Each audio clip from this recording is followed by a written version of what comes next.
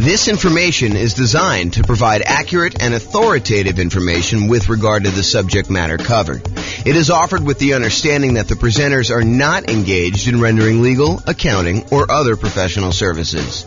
If legal advice or other expert advice is required, the services of a competent professional should be sought. Welcome to the Tacoma Real Estate Investing and Real Estate Financial Planning Podcast. Learn all about investing in real estate in Tacoma, Washington, with a combination of real estate financial planning and modeling with numbers specific to Tacoma, plus syndicated, more generalized recordings of live and pre-recorded real estate investing classes, not all of them specific to Tacoma. Be sure to stay tuned after the podcast for a message from our sponsors. Well, good morning and welcome, everyone. I am your host, James Orr, and today we have a crazy, amazing class. I've been doing some updating on the world's greatest real estate deal analysis spreadsheet, and I am finally ready to release it to you and to give you access. And so after this class, I will go ahead and post up the newest version. I'll email out everybody who's on the list to get updates about the spreadsheet, which is why we require you register in order to get the spreadsheet so that you can get updates in case there's errors and any updates on how to use it and things like that. So we're going to go over the brand new spreadsheet, some of the new things that we've got here, and I think you're going to love it. What's crazy to me is just how wrong I'm going to go out on a limb and say every other spreadsheet is, because no one does this right. I don't know why people don't do this right, but if you're not taking into account reserves when you analyze deals, you're doing it wrong, because you need to have reserves in order to invest in property. So if you're not taking reserves into account in like what your overall return on investment is, then that's not correct. You're basically lying. You're saying that your return on your deal is higher than it really is, because you would not be able to make that investment unless you had those reserves. But I digress. And if you're not taking into account, if you happen to be in a market where you have negative cash flow, if you're not taking into account that cumulative negative cash flow that you probably need to set aside for doing this, that is probably also incorrect. I'm less willing to go out on a limb for that one, because I could see a case where you're like, I'm just going to pay for it out of what? Reserves? So yeah, maybe, I guess, but I don't know. I think you need to set aside your cumulative negative cash flow. It is a much more conservative investment if you do it that way. So the new spreadsheet takes that into account. Plus, what I don't also see other people doing in their spreadsheets, I don't see them actually showing you like your returns on equity, and specifically your return on your true net equity, the equity you would actually be able to pull out if you were, going to go sell that property or refinance it, or or do a 1031 exchange, which is really selling, just kind of deferring the taxes. Like all those calculations that you're doing, if you're not looking at return on equity, I mean, after the first year, what does return on investment even mean? Because does it matter that 15 years ago you bought the property with $5,000? Don't you really want to know what your return is today on the amount of equity you have in the deal, that if you were to sell it, what you would need to beat if you were going to go invest in something else? And then what the cost is to access that equity? I mean, it blows my mind. And then, of course, some of the return quadrant things, breaking out the component parts of the return, your cash flow, your appreciation, your debt pay down, your cash flow from depreciation, which is your tax benefits. And then because you do need to set aside those reserves, we really should take into account the return you earn on those reserves, whether you're sticking in a savings account at 1% or you're sticking it in something else and getting, 6, 7, 8, 9%, whatever you're getting there. Okay. So brand new spreadsheet, updated. I think you're going to love it. So a couple things here. So first of all, you can come in here and just type in whatever address you're doing here. So, type in the address of the property. That will just kind of do it. It's only used for you. It's just for you to remember what you did. Another note here. Always start with a copy of your spreadsheet. Don't use the real one, because you're going to make modifications to this and some things are going to get messed up. You're going to forget that you did an adjustment in the overrides tab, and you're going to forget that you did that. So you want to go and start with a fresh copy every time, and then go back to the original when you do that. So Or if you have a template, if you're like, hey, look, I know my taxes are always going to be, 1%. So go ahead and put 1% in there and then save that as your template. And then always go back to the template that you've modified to kind of do it. Okay. That being said, that way you don't make any mistakes. All right. So put the address in here. You're going to put the ARV.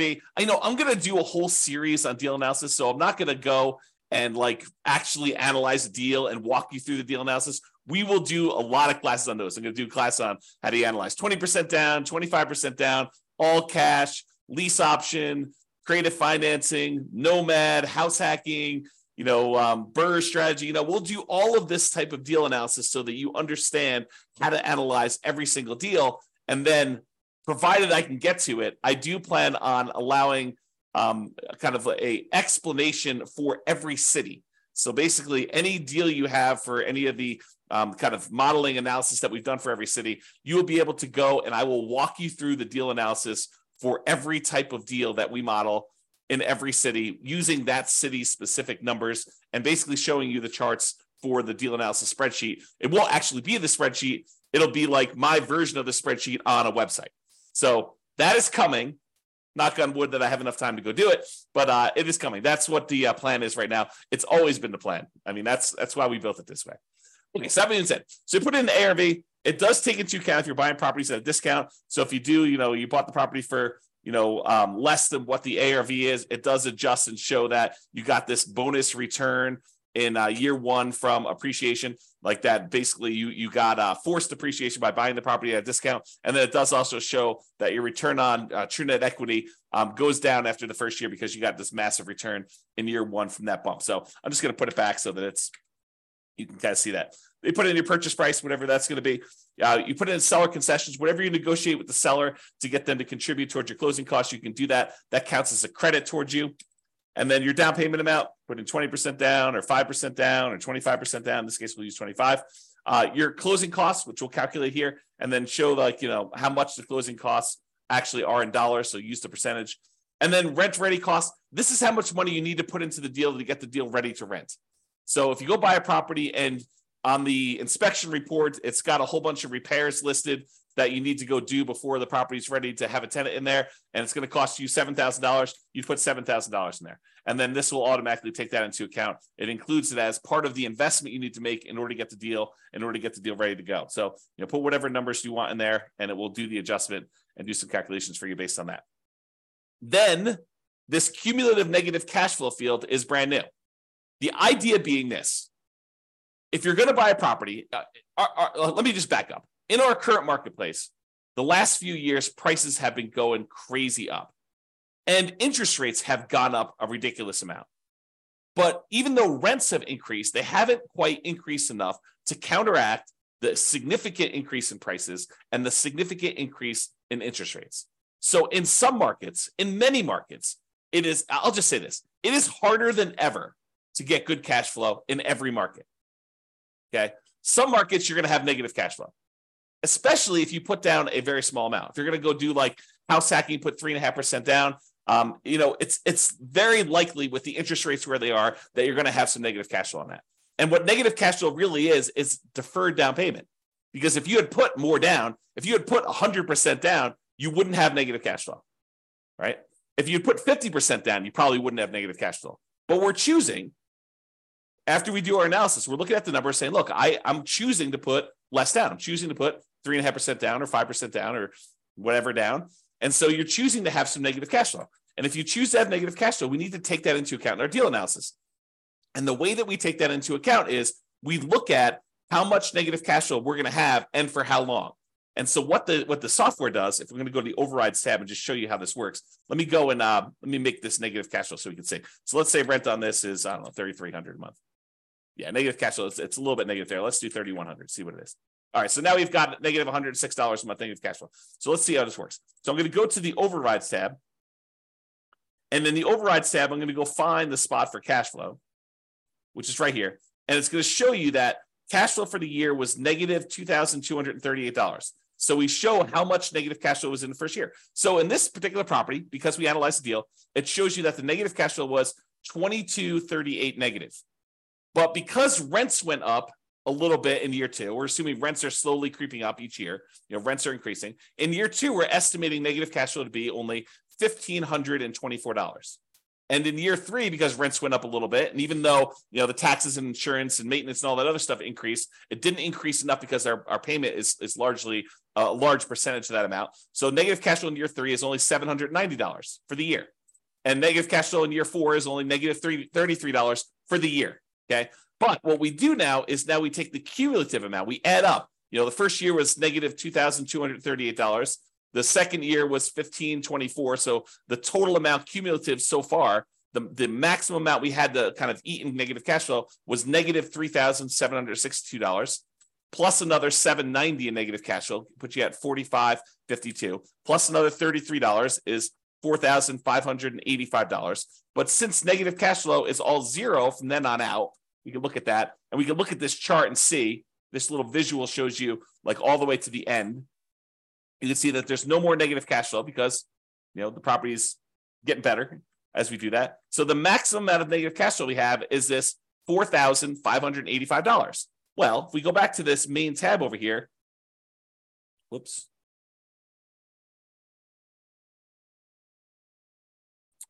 Looks like I got an error. I will fix that.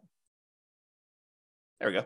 So now it shows you the maximum amount of cumulative negative cash flow that you have on the property. And so it shows you how much you need to have set aside there. So now it says, look, you need this amount down, $110,000. You need this amount in closing costs, $4,840. You need this amount in order to make the property ready to rent. And we're going to need $4,585 set aside to get us through the entire estimated amount of negative cash flow we have in the property for the duration. And that's going to count all as how much we need in order to do the deal. The total amount we had to invest, which is now $119,425. So now whenever we do a calculation for return on investment, how much we had to put into the deal, we do it based on everything: the total down payment, the closing costs, the rent ready costs in order to make the property ready to go, and any cumulative negative cash flow over that entire time that we're likely to have negative cash flow on this property. So now the calculations for return on investment are correct. Before, they were not. Okay? Now, mortgage amount does that calculation, put in your interest rates, loan term, you put in how long it is. Private mortgage insurance, in this case, we're putting 25% down, so we don't have any private mortgage insurance. But if you did, if you're putting 15% down, you put that in here. At what point do we drop the PMI off? So it'll calculate it only until you get to that point for loan to value, and then it'll drop it off. How much rent you're getting on the property. Vacancy, property taxes, calculates those. Insurance, HOA, utilities, put all that in there. Maintenance on the property, setting that aside. If you're going to go calculate a different dollar amount for capital expenses, you could set that aside here. Use the capital expenses spreadsheet that we have, totally separate spreadsheet for calculating how much you need in CapEx in order to do that. How much you're paying in property management, if you're doing that at all, unless you're doing it yourself. Land value and the type of property. So land value is going to be used to calculate your depreciation. The type of property for commercial or residential, either do a C or an R, and it does the adjustment for you there. And then estimate your effective income tax rate so that we can calculate what benefit you're going to get from that depreciation. And then we'll be able to do that calculation correctly. Okay, so you do all that, and then we've got these 9 kind of key areas to look at to determine the deal. And they are in somewhat order of importance or order of timing. It's sort of a combination of order of importance and order of timing. So the first one we got up here is your monthly cash flow in the first year. So you can see, because we dropped the rent on this property in order to show the negative cash flow, we've got negative $186 a month in cash flow. So this is a property that has negative cash flow. But we're setting aside all that negative cash flow so that we don't have to stress about it. That's why it makes it more conservative. So we've got our reserves, plus we got this negative cash flow, okay? So we've got this monthly cash flow amount here, negative $186, but we're getting $227 from that depreciation benefit, the cash flow from depreciation, the tax benefits of owning that rental property. So we're getting money back either monthly or with every paycheck. We're not paying in to the tax system because we know we're going to get a certain amount of money back, or at the end of the year, we're going to get a big chunk back to offset this whole thing.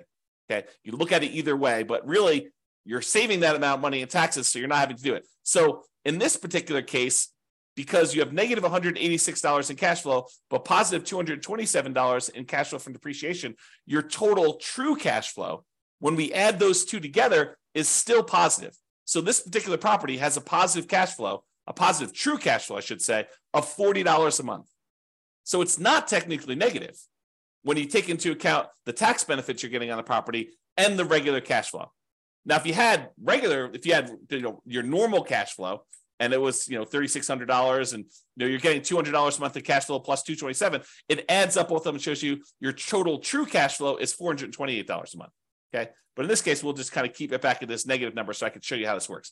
Okay, so you can look at that in a glance and see what your regular cash flow is, plus your cash flow from depreciation is. You see those separately, and it sums them up for you and shows you that it's now $40 between the both of them. And that's like one of the most important things I think most people are looking at is their cash flow on their property.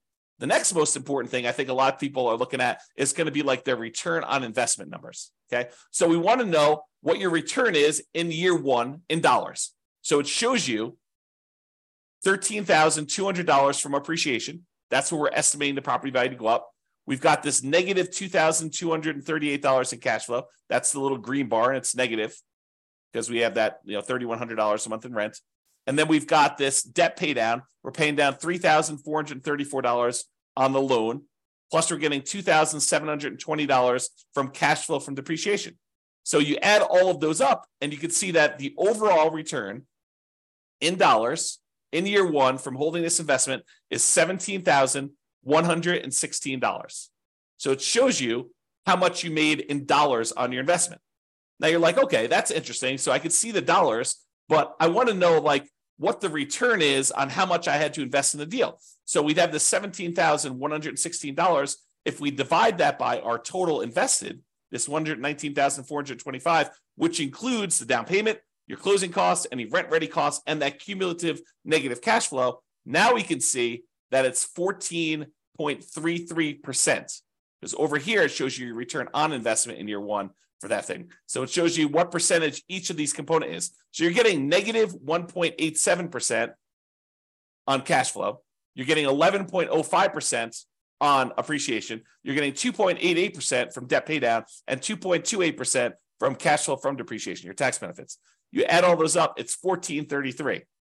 So now we can see at a glance, cash flow, true cash flow, the return you earned in dollars in year one, and the return on investment in year one, 14.33 is the total. And we can see it broken out into all the different component parts. That's why this is powerful, just to see it all at a glance like this. Now, if you decide, look, I'm a 6-month type of reserve sort of guy or gal, and I want to invest in properties, this RIDQ plus R6 says my return in dollars, quadrants, because it shows you the 4 areas of return, plus reserves for 6 months, R6. Okay, so now it shows you how much you earned on or having reserves set aside, earning 1%. So you had 6 months of reserves in this property, so you earned an extra $383 in reserves. But now that we're taking into account the appreciation, the cash flow, the debt pay down, the cash flow from depreciation, and the reserves, we now earn $17,499 in that property. A little bit more than if we didn't take into account reserves. However, now that we're taking into account reserves, we need to include reserves in the denominator when we calculate our return as well, because this one did not. This one just included total cost to close. So this one shows you that when you take into account setting aside 6 months of reserves as well, your return is, even though you had some return from the return on the reserves itself, is 12.63%. And we'll go into a lot more detail when we do actual deal analysis. I'm just showing you where this stuff is. So this is $17,499, which includes the amount you earned on 6 months of reserves, earning 1%. And then this is 12.63, which is your return when you set aside 6 months of reserves, which is more truthful. Giving people this return is lying, right? Because you're not taking into account the reserves you're getting on your properties. The reserves you need to set aside in order to buy your properties. Okay? So now we know that if we actually put aside 6 months of reserves, and even if we earn 1% on those reserves, you have in the savings account, which I think is prudent for if you have a small amount of reserves, then 12.63% is your overall return, including the return you earned on reserves and taking into account that you had to have the reserves in order to get this return to begin with. So this tells you your overall return. Now, if you're a person who says, look, I'd like to have more reserves, let's call it 12 months, a full year of reserves, but I'm going to take a good portion of that and I'm going to have that invested in something else, something that gets a higher return than just savings at 1%. So we do this one, RIDQ plus R12. R12 is 12 months of reserves, but now we're earning 7 or 8%. I think it's 8% on our reserve number. Okay. So now on reserves, we earned $3,066 for the year. So the total amount we earned is $20,182. Now, a couple of things to point out. Appreciation is the same for all three of these. Cash flow is the same for all three of these. Debt pay down is the same for all three of these. Cash flow from depreciation is the same for all three of these. What's different? This one doesn't have any reserves. This one we earned 1% on setting aside 6 months of reserves in a savings account. And this one is we're earning 8% on setting aside 12 months of reserves in mostly the stock market. Okay, that's the difference in dollar amounts. Now, in this one, we're looking at all the returns divided by just this total amount to close. In this one, we're looking at all the returns divided by the total cost to close plus 6 months of reserves. And this one, we're looking at all the returns, including the return from reserves, divided by 12 months of reserves plus this total cost to close. So this shows you your return. And you can see that, look, if you were going to ignore reserves, if you were going to lie at a cocktail party to talk about how good your returns are, this one is the one you use because that's the one everyone else is using, right? Everyone else is incorrect. But if you actually go and you set aside 6 months of reserves, this is really what you're earning, 12.63. And if you set aside 12 months of reserves and you're getting 8% return on the reserve dollar amount, then you're getting 12.79 total. Okay. And that's why this is important. And that's usually what we look at in order to look at a deal. Now, some people are like, look, that's great. That's all year one stuff and a lot of returns in year one and the return on investment in year one and my cash flow in year one. But what about like your overall return, 5 years from now, if I sold the property? That's the returns if sold. So you can look at whatever year you want in the future and you can see either what the annualized return is, or which is simple return, or the compounding annual return is, what the compounding rate of return would be on your money. Or if you're an internal rate of return person, we show you that as well. And you could see all three different lines and you could jump out and say, okay, year 10 looks like my kind of like annualized return is, 16% or so. And you can go look at the numbers if you want to. You can go look at the overrides tab and see all these. You can see the return numbers somewhere.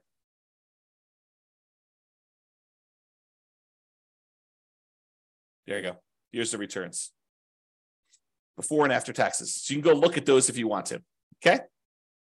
Or just kind of estimate it from the chart. You can see how it's doing, right? So this is if you want to look at those different returns. You want to see the internal rate of return? That's in year 15.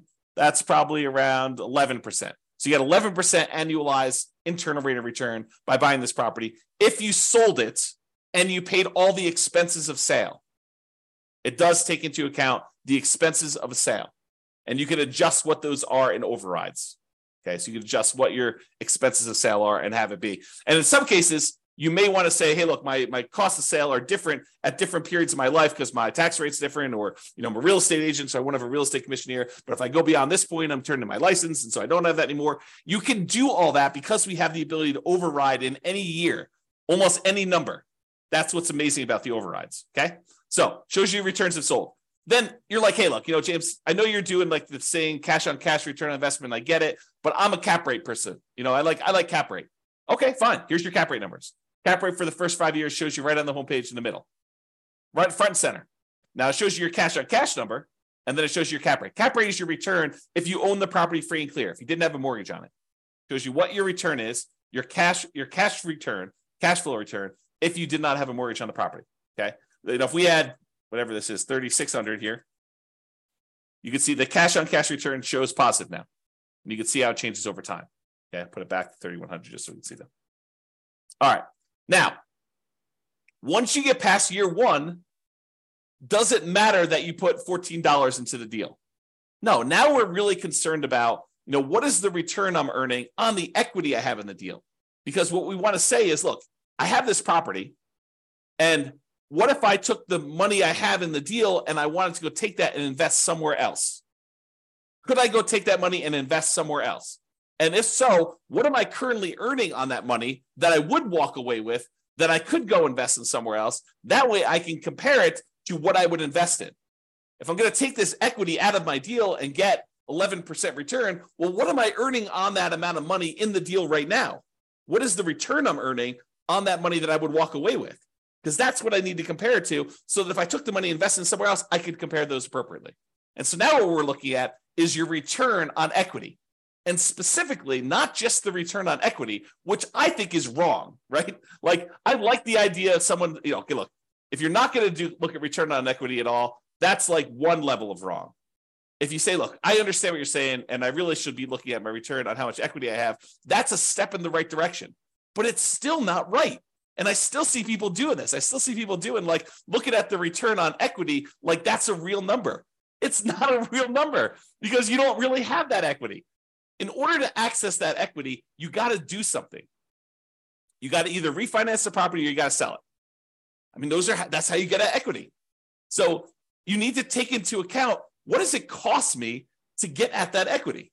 If you're not taking that into account, then you're fooling yourself because that's not a real number. And I'll show you here in a second that that's not a real number. It's a significant cost to get at this equity. Okay. So this shows you, though, the return you're earning on that true net equity. Your true net equity is your equity after you subtract out closing costs, real estate commissions, capital gains taxes, and depreciation recapture tax. All the expenses you have of selling a property and getting out of the deal.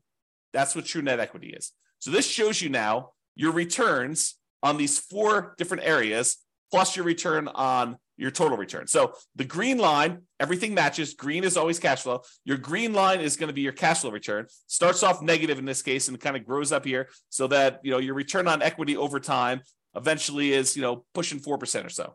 Okay, that's sort of like your cap rate over time. That approaches cap rate, right? Debt pay down return starts up here, kind of drops down, it kind of continues on, drops down a little bit. Appreciation return shows you what that looks like over time. And then your cash flow from depreciation number looks like that is. When you sum all of them up, it's this dotted line. So right now, when we first got the deal, in year 1, it looks like your overall return on true net equity is just below 20%, probably 19.12 looks like. And then your return as you get to year 10 or so, I don't know, it's probably in this ballpark of whatever that is, 15%. So your return on true net equity is 15% there. So you can see how this changes over time. And of course, if you want to go look at the overrides, you can look at your return on true net equity right here, return on true net equity quadrants. So it shows you each year's numbers and breaks them down for you. So you want to go look at year 16? Okay, year 16, you're getting 6.25% from appreciation, 3.35 from cash flow, 2.92 from debt pay down, and 0.83 from cash flow from depreciation for a total return on true net equity of 13.35. Okay? All right, so you can see the true net equity numbers and how that works out over time. Typically, your return on true net equity drops off. On a finance property, it tends to decline over time. Okay? Now, as I told you before, these are like in order of what I think are probably like most important or over time. So when you're buying a property, you're tending to look at these, maybe these. This becomes less important when you're initially buying. Some people might glance at it, but this is more like hey, how does my property perform over time as I look at this? And that's why it's there. Now, annual key metrics. Some people they're like, hey, look, I really want to know what my gross potential income on a property is. I really want to know what my gross operating income is on a property. I really want to know what my operating expenses are or my NOI, my net operating income. Okay, fine. Here they are, right here for year 1. If you want to see what they are for other times, that's all right here. So you can look at the overrides and see it at any different time. Here's your net operating income numbers going all the way across. Here's your operating expenses. Here's your gross operating income, your gross potential income. You can see all those for any year if you want to see it, and you can override them. One of the nice things about the spreadsheet, which I probably didn't mention, is this allows you to track your investment, not just when you buy, which is what most spreadsheets do, but you can go in here and using the overrides, you could say, well, I expected my cash flow to be this in year 1, but it ended up being this. And if you change your numbers in the overrides for what your cash flow actually was, or what your appreciation actually was, or what your CapEx was, or any of these numbers, it then updates the spreadsheet so that you could use this to track your performance over time, not just when you buy. All right? All right, so it shows you your annual key metrics if you want to look at those. And then if you want to see your non-loan expenses, how much are you spending on vacancy? How much are you spending on property taxes? How much are you spending on insurance? How much you spend on HOA? How much you spend on maintenance? All these different numbers here, you could see those at a glance if you're concerned about those. And it shows you year one numbers for that, the annual numbers there. Okay. So those are sort of like, I don't know, what I would call less important metrics for most people. But if you want to see them, not only are they available on the chart, they're also available in overrides. Okay. Now, this is arguably, in my opinion, one of the most important things to look at next, yet no one has it in their spreadsheet. I don't know why. It blows my mind. But really, don't you want to know how much equity, specifically true net equity, you have in your property, or cash out refi equity you have in your property at any given time in a property? Like, you want to see that, right? And how much does it cost you to access that? Well, this is this. So the dark lines that are kind of increasing over time, that's your true net equity and your cash out refi equity. The really dark one is how much money you have in true net equity, the amount of money you would walk away with if you sold the property and you had to pay closing costs, real estate commissions, which can be zero. You can override that number.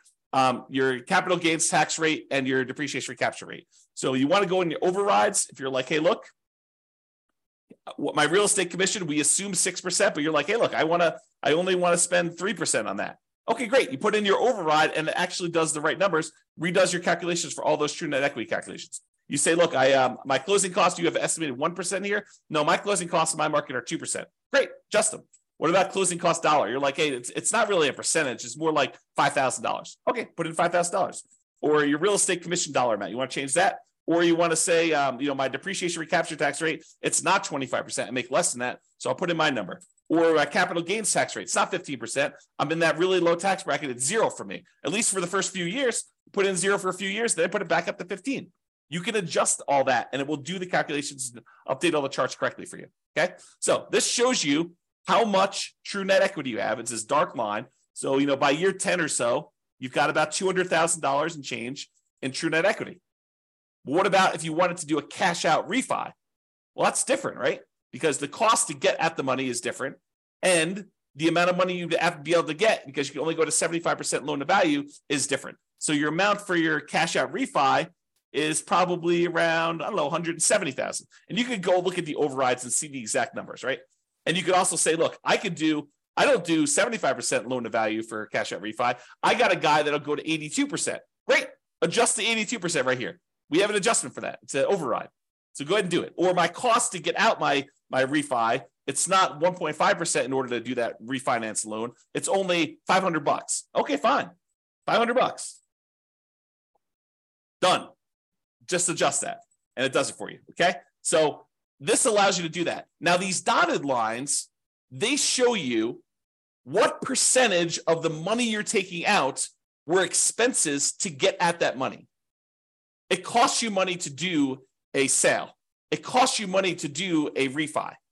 So how much did it cost you as a percentage of the amount of money you're taking out, right? Because I want to know, look, how expensive is this money to get at? And so these numbers show you how expensive it was. This like dotted line here shows you that, you're looking at this other scale, about 40% of the money that I would get out were spent in order to get at that money. That's really expensive money. It costs you 40% of the equity you're getting out. 40% of the money that you would have in hand, that's what it costs you to get at that. And it actually goes up over time in the first, 8 years or so. Then it starts declining a little bit. But even by year 20, it's still over 40. It costs you 40% to get at that money. And you're like, okay, I'm going to do a 1031 exchange. Great. Go and do the overrides and adjust for a 1031 exchange. Say, I don't have a real estate commission. Well, you probably do. I don't have closing costs, which you probably do.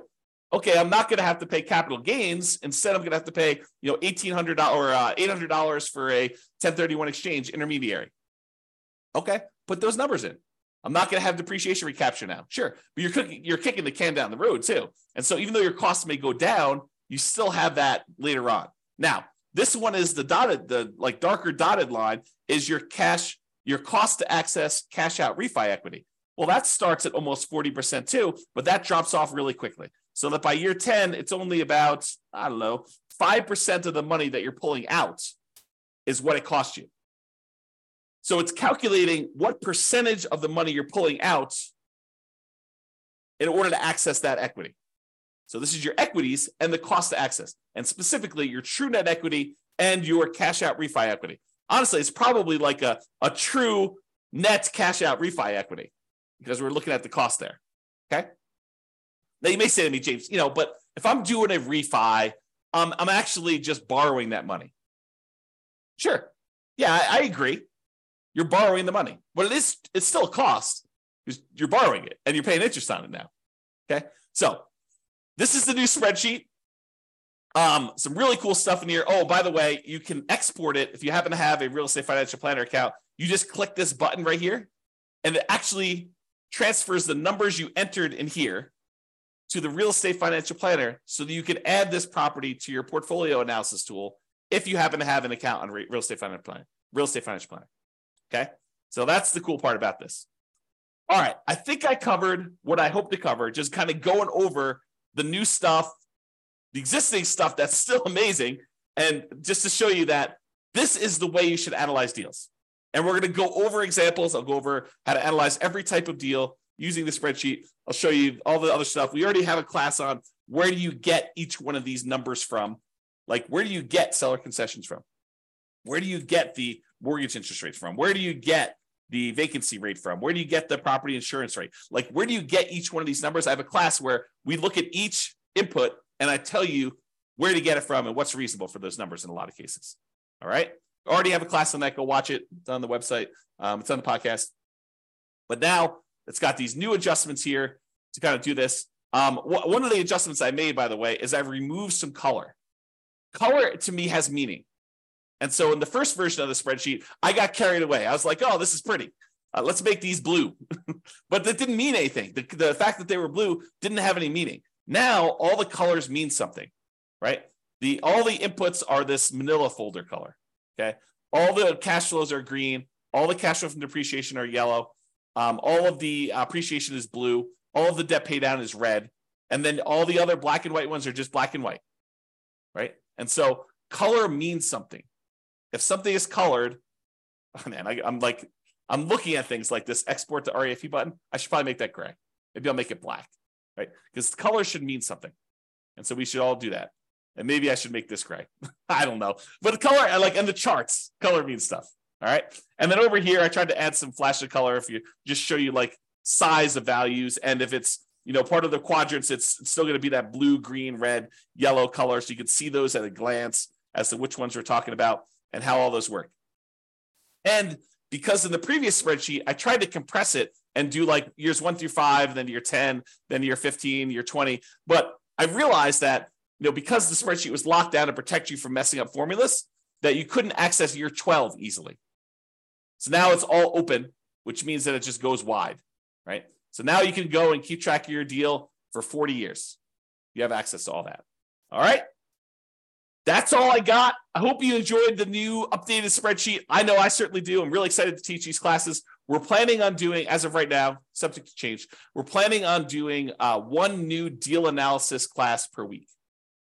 And then for the podcast usually gets published. I think we're out. The class I recorded yesterday got published, got queued up to be published to the podcast in November. So it's May 3rd right now. So November is 6 months out. So we're currently 6 months ahead on what the podcast gets. All the Substack guys get access to it immediately, but the podcast stuff is delayed by about 6 months now, and it will continue to delay because we publish the podcast once a week. We do the classes daily. So every week of content that is live, the podcast guys, that's a month, approximately, 5 days, 5 weeks, somewhere around there. 4 to 5 weeks. So you get an idea. So trying to get to be a year ahead on the podcast, and then I'll evaluate what I'm going to do at that point. All right. That's all I got. Super excited for you guys. I will get the new version of the spreadsheet out to you, but I hope you enjoy it. Hope you like the new spreadsheet, and we will do deal analysis, and I'll cover a whole bunch of stuff for you. Thanks so much for coming on. Have a great day, everybody. Bye-bye for now. With home prices up, mortgage interest rates up, and rents up, but not quite enough to counteract the higher prices and interest rates. Cash flow on rental properties in Tacoma is harder than ever. Book a call with the Real Estate Financial Planner to apply our proprietary 88 strategies to improve cash flow on your rentals. See the show notes for a link to schedule your call and improve your cash flow today. If you're a real estate agent, lender, or professional in Tacoma that wants to help our real estate investor listeners, consider reaching out to learn about collaboration opportunities with this podcast. We'd love to add more value to our listeners by having you assist our investors buy, sell, and finance their real estate investments. See the show notes to schedule a call to discuss collaboration opportunities.